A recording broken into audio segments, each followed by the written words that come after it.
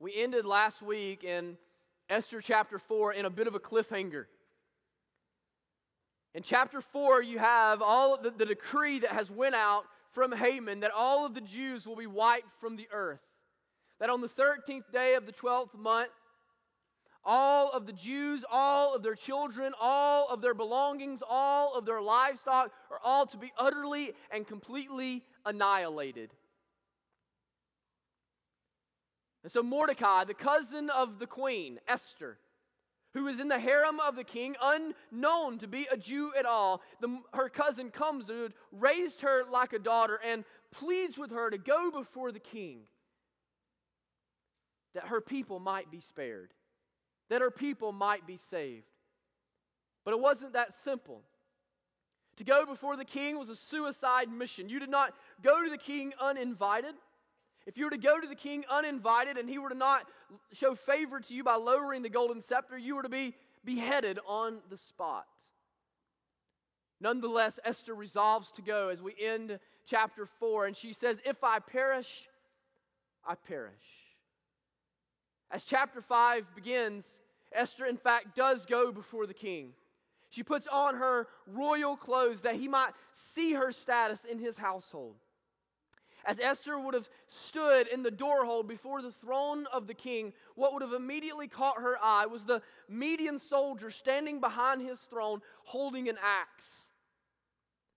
The purpose of the axe was to behead anyone who was so arrogant, so prideful as to approach the throne of the king uninvited and unwanted. But the king extends to her the golden scepter. He shows favor to Esther, and knowing that she must be coming to take such a great risk upon herself as to go before the king unannounced and uninvited, he realizes she must have some great request that she wants to bring to him. And so Xerxes promises her, "Esther, whatever you want, whatever your request is, I will answer it. I will answer it up to half of my kingdom. I will give you whatever it is that you want." Now, one of the things that I know about all of you ladies this morning, all of the moms and all of the wives, is that you know the way to your man's heart, don't you? You know what makes him tick. You know how to break news to him. You know how to do things, right? You know. Esther was no different. You see, we already know Xerxes likes to party, right? Remember how the book opens? Xerxes likes to party. And so what does Esther do? Esther invites him to a party. She says, "Guess what, king? I'm throwing a party just for you. You and your second in command, Haman. It's an exclusive party. The most exclusive of exclusive. And so I want you to come to my feast." And so she throws him a party, and he comes and he says, "All right, Esther, now, what is the request that you have? Up to half of my kingdom, it is yours." And Esther says, "We're not done partying yet, all right? I'm going to throw another party tomorrow. And tomorrow when I throw the second party, I promise you at that point I will bring to you my request." So that's where we're going to pick up this morning. We're going to be in Esther chapter 5. Again this morning we're going to cover this in pieces. And so let's stand together as we read this first section. And then you can remain seated as I read the others. We're going to begin in Esther chapter 5, verse 9. God's word says, "And Haman went out that day joyful and glad of heart. But when Haman saw Mordecai in the king's gate, that he neither rose nor trembled before him, he was filled with wrath against Mordecai. Nevertheless, Haman restrained himself and went home, and he sent and brought his friends and his wife Zeresh.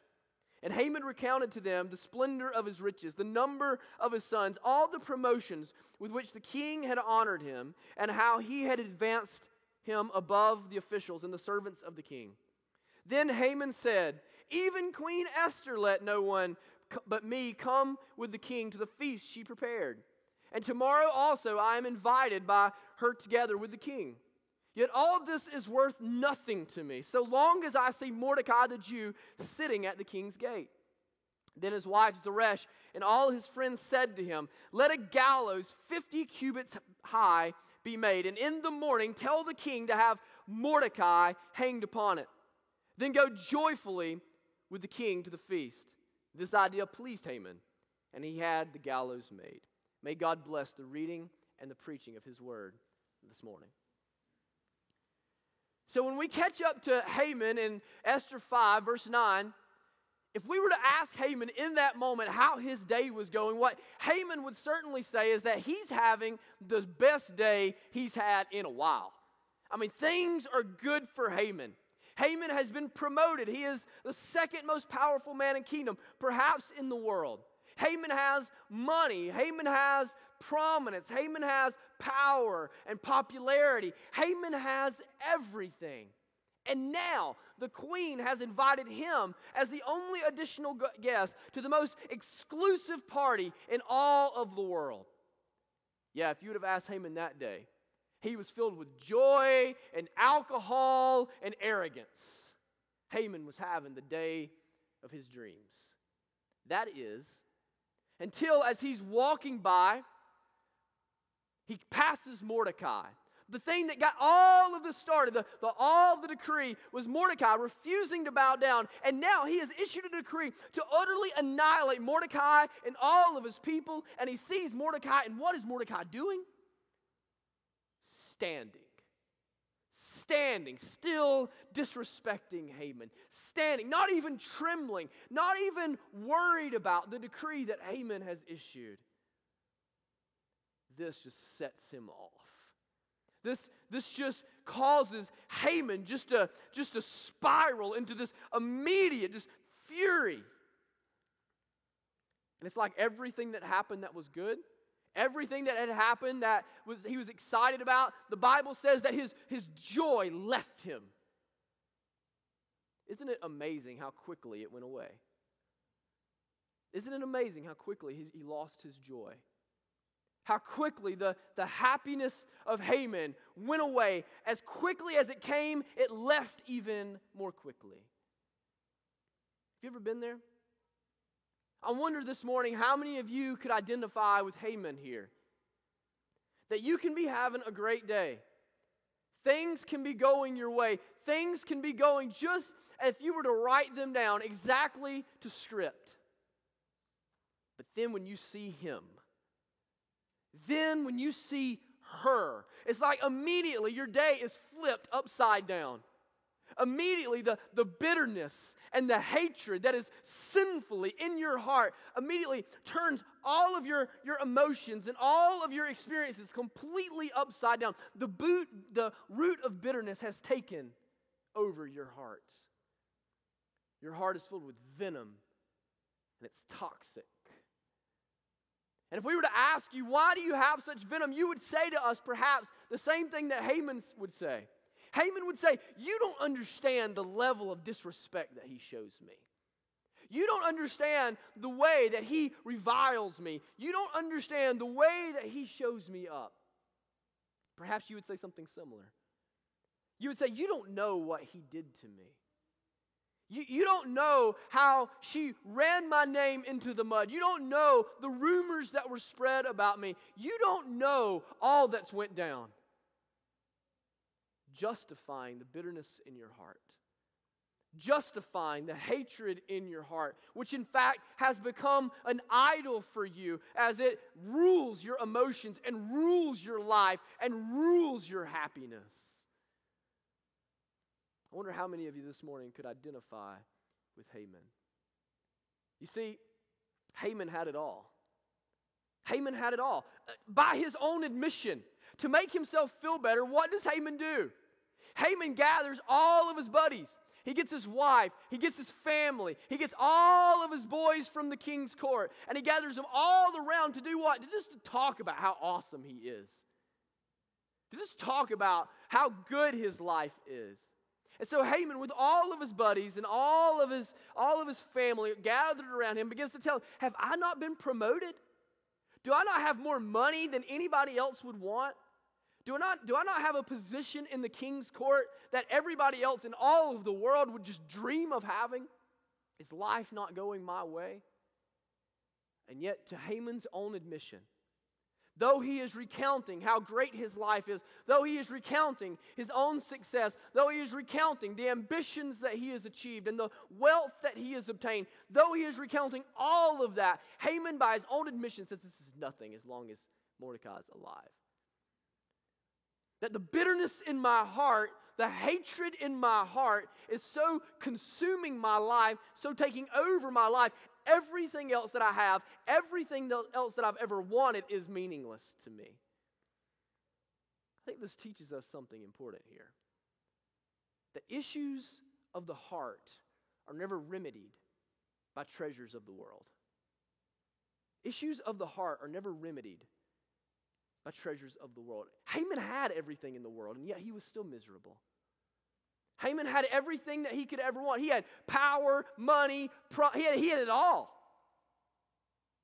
And yet he was still so filled with hatred that his joy could leave him in an instant. It's the same for you. It's the same for me. It's the same for us this morning. You can have a new baby. You can move into a nicer house. You can go on a vacation that you've always wanted to go on, and it will not remedy the anger and the bitterness that you have towards your husband or your wife.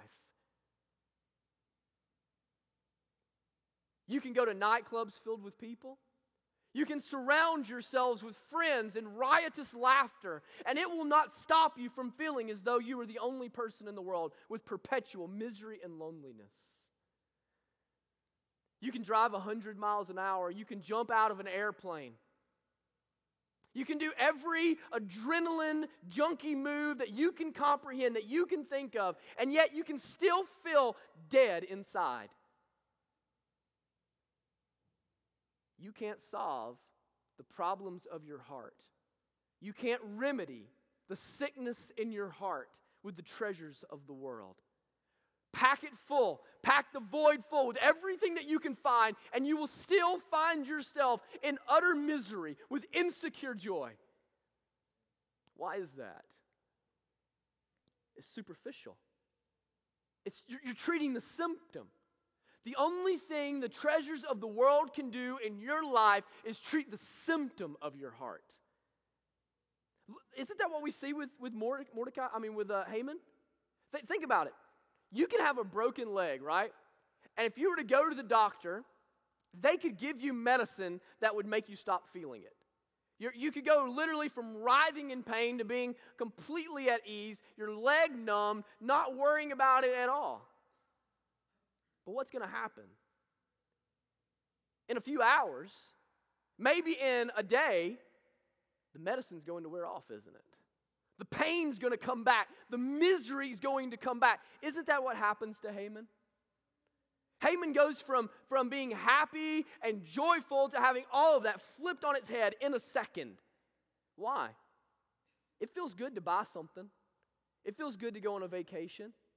It feels good to go out with your buddies. It feels good to laugh for a little while. But the truth is you still have to go home. You still have to lay in your bed at night. You still have to look in your mirror in the morning. And in those moments, the misery comes flooding back. The treasures of the world can only treat the symptoms of the heart, not the cause, not the root. Brothers and sisters, this morning, stop trying to remedy the issues of your heart with the treasures of this world. Stop. It's going to leave you thirsty. It's going to leave you hungry. It's going to leave you hurting. It's going to leave you miserable. It's going to cause you to spiral in despair. Now contrast Haman with Mordecai here in chapter 5. So we have Haman, and Haman is on this roller coaster of happiness and misery, isn't he? Boy, you guys can identify with that roller coaster, can't you? 1 second happy, next second miserable. 1 second he's been invited to the queen's banquet. He's considering all of his promotion and he's happy. Then in the next instant he sees Mordecai and he's miserable. And then the next second he's with all of his friends and they say, well, you know what you ought to do? You're so powerful, just build an impressive gallows and you can hang Mordecai there. And what does he feel then? Vengeful. And then it pleases him, and so he's happy. And so he's on this complete roller coaster. Every single person that finds their security in the world will always have insecure joy. They will always be filled with insecurity. Your joy will always be erratic and insecure. It will be here 1 second and gone the next. but not Mordecai. What about Mordecai? Mordecai, it gives us one sentence about Mordecai, doesn't it? And what does it say? It says that when Haman comes to Mordecai, that Mordecai neither rose nor trembled. In other words, for Mordecai, there was a steadiness. For Mordecai, there was a consistency. Remember, the decree has been, this is the first time that we've read of Mordecai being in the presence of Haman since the decree to kill all of the Jews was issued. Mordecai should be terrified about the judgment that is to come. Mordecai should be terrified of further angering Haman and perhaps even expediting the judgment that is to come. And yet when he sees Haman, what does he do? He remains standing. And he's not there with his hands trembling and sweating and trembling with his voice and afraid of what would happen. He's not kind of going halfway down and coming halfway up and on the fence about what to do. No, he neither rises nor trembles. There's consistency in the life of Mordecai. How different is that from Haman? In Haman, we see insecurity. In Haman, we see instability. We see Haman high and low and high and low. But in Mordecai, we see him even and consistent. How is Mordecai able to do that? Because the truth should be that Haman should be the happy one and Mordecai the one in despair, right? Haman's the one with the power. Haman's the one that's issued the decree. Haman's the one with the money. Mordecai's the one who's going to die along with all of his people. So how is it that Mordecai is so much more stable, so much more secure than Haman is? I think it goes back to what he said in chapter 4. Do you remember what Mordecai says to chapter 4? Remember, Esther is afraid and she's scared, certainly trembling, certainly nervous about what would happen if she were to go before the king. And what does Mordecai say to her to give her courage? He says, deliverance is coming for the Jews, Esther. Deliverance will come, whether it's through you or somebody else, whether it's through what you do or it's through some other circumstance that God brings. Deliverance will come. What is Mordecai doing? He is calling her mind to think of the sovereignty of God. He is calling her mind to remember the goodness of God, that God will uphold His promises to His people, that God will uphold His covenants to His people, and that God is powerful enough to make sure that anything that comes against Him will lose and will not stand. And so what we see in Mordecai's life is that a confidence in the sovereignty of God brings security and stability that we can't find in this world.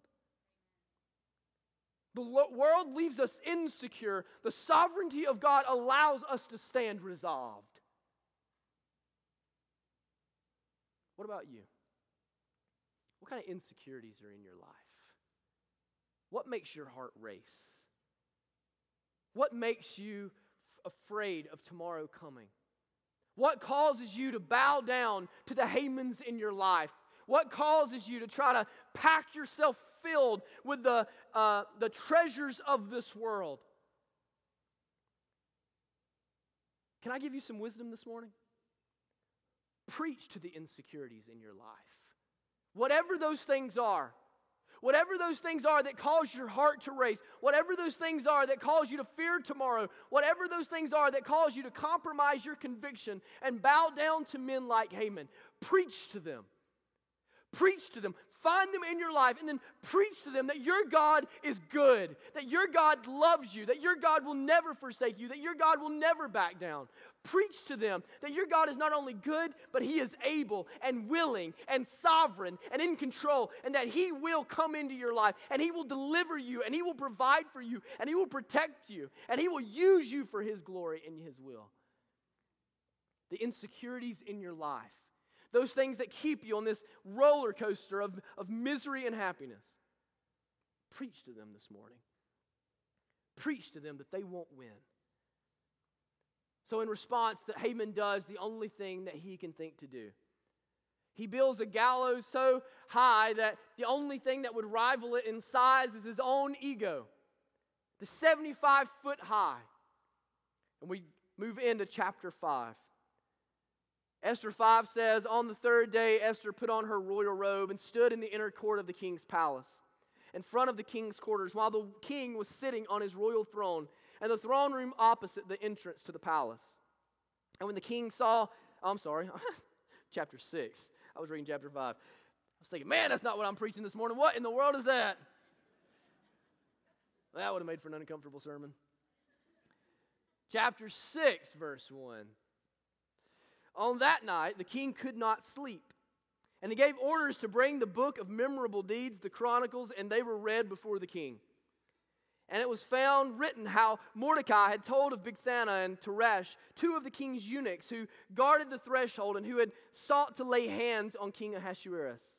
And the king said, what honor or distinction has been bestowed on Mordecai for this? The king's young men who attended him said, nothing has been done to him. And the king said, who is in the court? Now Haman had just entered the outer court of the king's palace to speak to the king about having Mordecai hanged on the gallows that he had prepared for him. When we come to chapter 5, this is the hinge point of the book of Esther. This is when everything changes. This is when the tide begins to shift. We come to Esther 6, and what happens? The king can't sleep.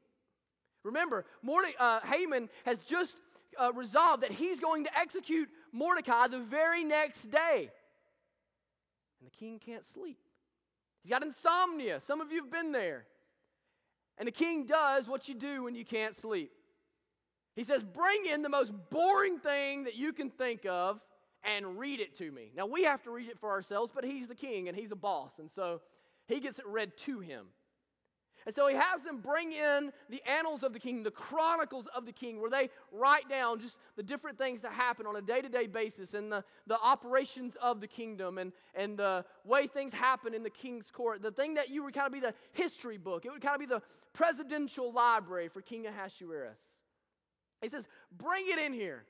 Now understand, this would not be enthralling reading. This would be like reading the 20,000 pages of Obamacare, okay? This is not what you read for a good rise, all right? This is not what you read for a good time. And so he comes and they're reading, and what does he come across? He comes across what happens between chapter 2 and chapter 3, right? Remember in chapter 2, Mordecai spoils an assassination plot against the king. And when we get to chapter 3, we are expecting that Mordecai is going to be rewarded. We're expecting that Mordecai is going to get his credit, get his due, but instead Haman is promoted. Well, guess what story just happens to come across the king's ears as he's trying to sleep that night? It's the story of Mordecai. It's the story about Mordecai showing allegiance to the king, showing loyalty to the king by guarding the king and protecting the king from the assassination. And the king is humiliated. The king is embarrassed that he has not rewarded such royalty to his throne. And so he endeavors that he is going to protect Mordecai, or that he is going to reward Mordecai. Now, to the astute reader, to the perceptive reader, we know things are shifting here. We know that things are changing here. That things are not going to go the way that Haman wants them to go. Now, remember what we said in the very first week. Esther is the opposite of Exodus, isn't it? In Exodus, what do we have? We have a scenario that's very similar in a lot of ways. We have the people of God under the rule of a pagan king, Pharaoh, the Pharaoh of Egypt. And this king is oppressing the people of God, and God has promised that he will deliver them from Egypt. And how does God do it? God does it through the miraculous, doesn't he? God sends plagues, and he splits the Red Sea, and he rains bread down from heaven. He pours water out of a rock. And God delivers his people through the utterly miraculous. And then we come to Esther. And there's no water coming out of a rock. There's no bread falling out of the sky. Instead, what is there? Insomnia. Insomnia. God is going to work through insomnia. He is going to work through the sleeplessness of a pagan king. We're learning something. God most often accomplishes the supernatural through the ordinary. You understand that? God most often accomplishes his divine will through ordinary means. What could God have done? God could have sent a pillar of fire to hit Haman right on the spot and burn him down to the soles of his shoes, couldn't he? And man, that would have been impressive. God could have opened up the earth. We read in other places in the Bible where God opens up the earth and swallows his enemy and then closes the earth on top of him. Now that is an attention getter.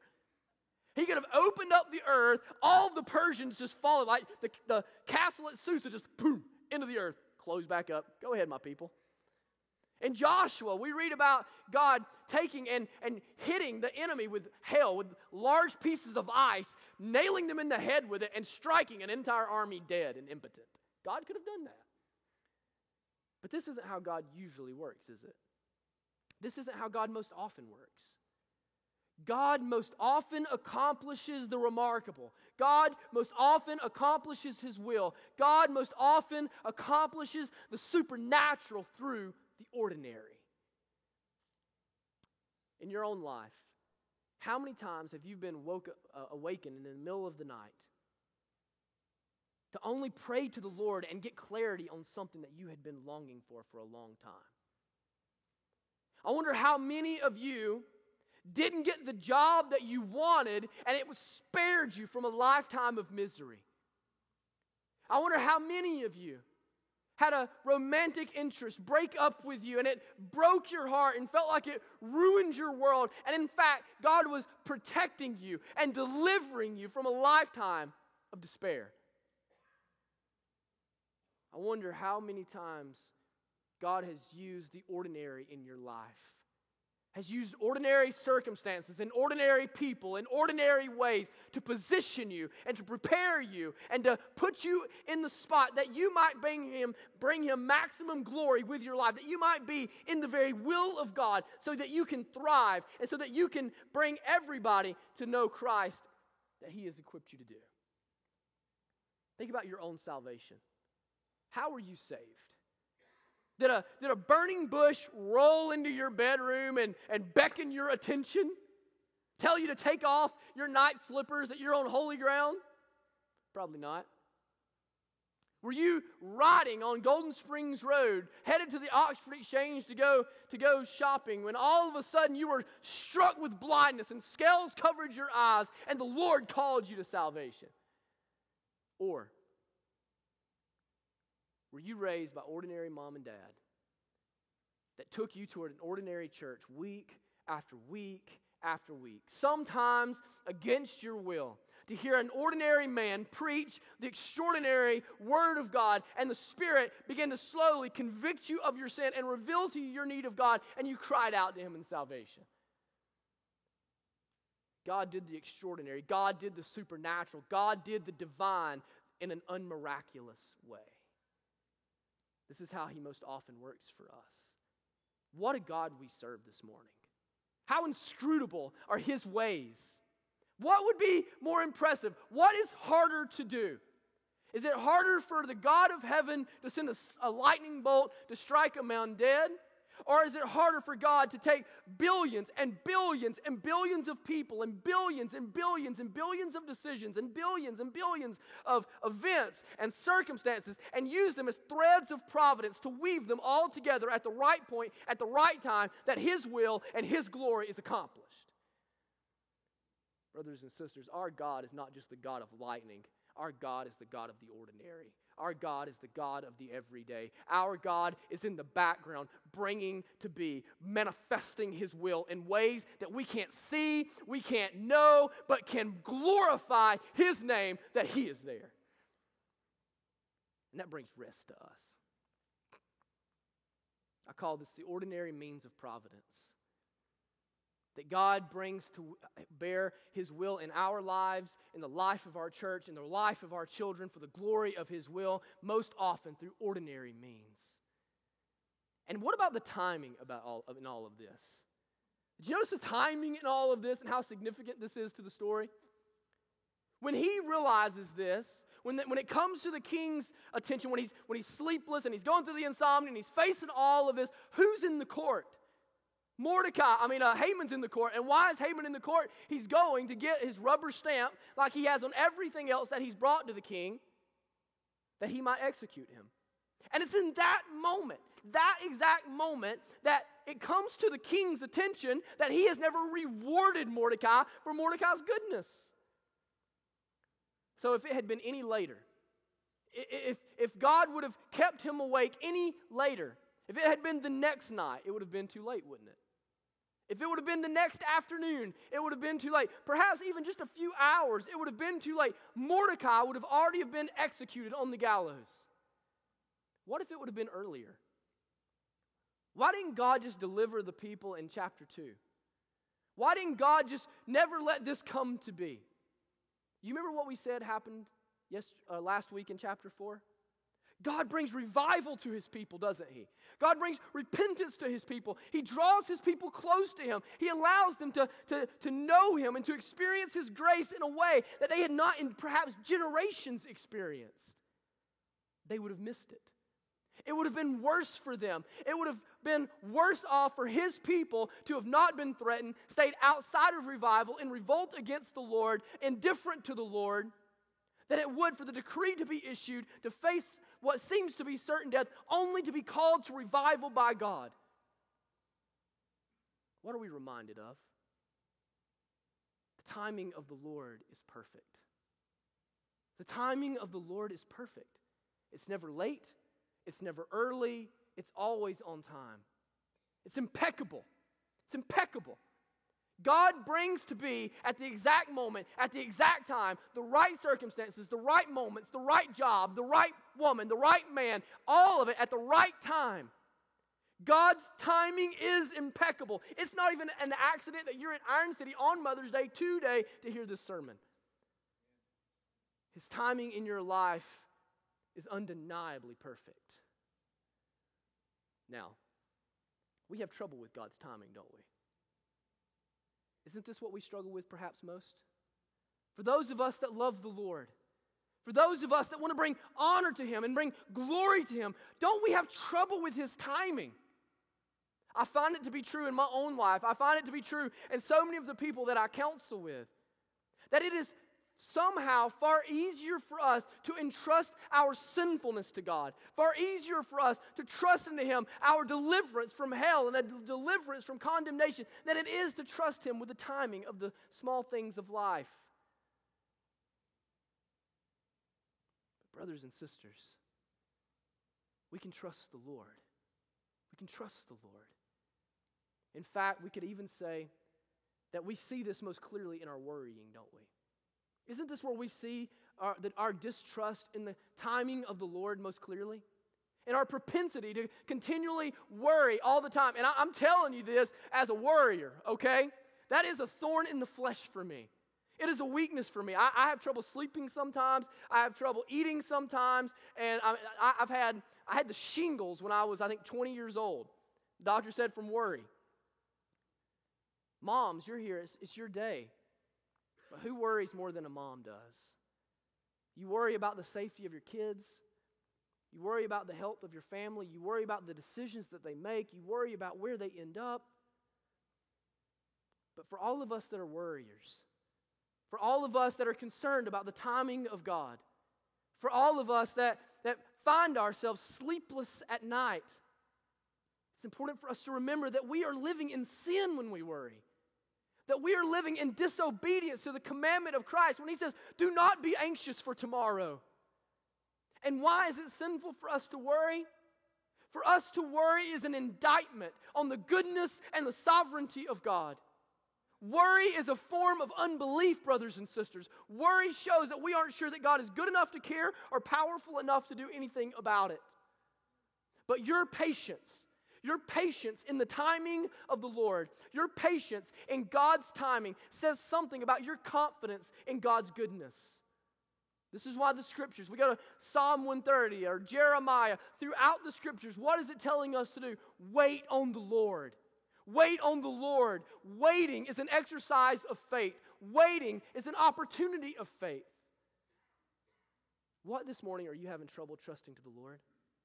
Where are you having difficulty trusting his timing? What are you waiting on that seems like it's just never going to happen? Seems like it's just never going to come? Can I just ask you to do something for a second? When God would bring his people through the wilderness and God would bring his people into the promised land, throughout their history, one of the things God would do is he would ask them to perhaps build a big pile of rocks in that place. And he would call them, he said, that way every time you walk past that pile of rocks, you will remember that in that place I showed up. That in that place I delivered you. That in that place I had your back. And at the right time, in the right moment, in the right way, my sovereignty and my goodness were undeniable. In your life, what pile of rocks do you have? Look at them. Where can you look back and in retrospect see the perfect timing of the Lord? Where in retrospect can you think back and think, man, I thought he was never going to come through. And then when he came through, it was remarkable. It blew my doors off. Like I can't even explain to you all that happened. Look back through your life, through the museum that makes it up, and look at the pile of rocks there and be reminded that your God is good, and your God is sovereign, and your God is reigning, and trust your heart to the Lord. Use this time of waiting. Use this time of no answer as a time and an opportunity of faith to exercise for your Lord. Let's read the rest of chapter 6 this morning. Verse 5. And the king's young men told him, Haman is there standing in the court. And the king said, let him come in. So Haman came in, and the king said to him, what should be done to the man whom the king delights to honor? And Haman said to him, whom would the king delight to honor more than me? And Haman said to the king, for the man whom the king delights to honor, let royal robes be brought, which the king has worn, and the horse that the king has ridden, and on whose head a royal crown is set. And let the robes and the horse be handed over to the king's most noble officials. Let them dress the man whom the king delights to honor, and let them lead him on the horse through the square of the city, proclaiming before him, thus shall it be done to the man whom the king delights to honor. Then the king said to Haman, hurry, take the robes and the horse as you have said, and do so to Mordecai the Jew, who sits at the king's gate. Leave out nothing that you have mentioned. So Haman took the robes and the horse, and he dressed Mordecai and led him through the square of the city, proclaiming before him, thus shall it be done to the man whom the king delights to honor. Then Mordecai returned to the king's gate, but Haman hurried to his house, mourning with his head covered. And Haman told his wife Zeresh and all his friends everything that had happened to him.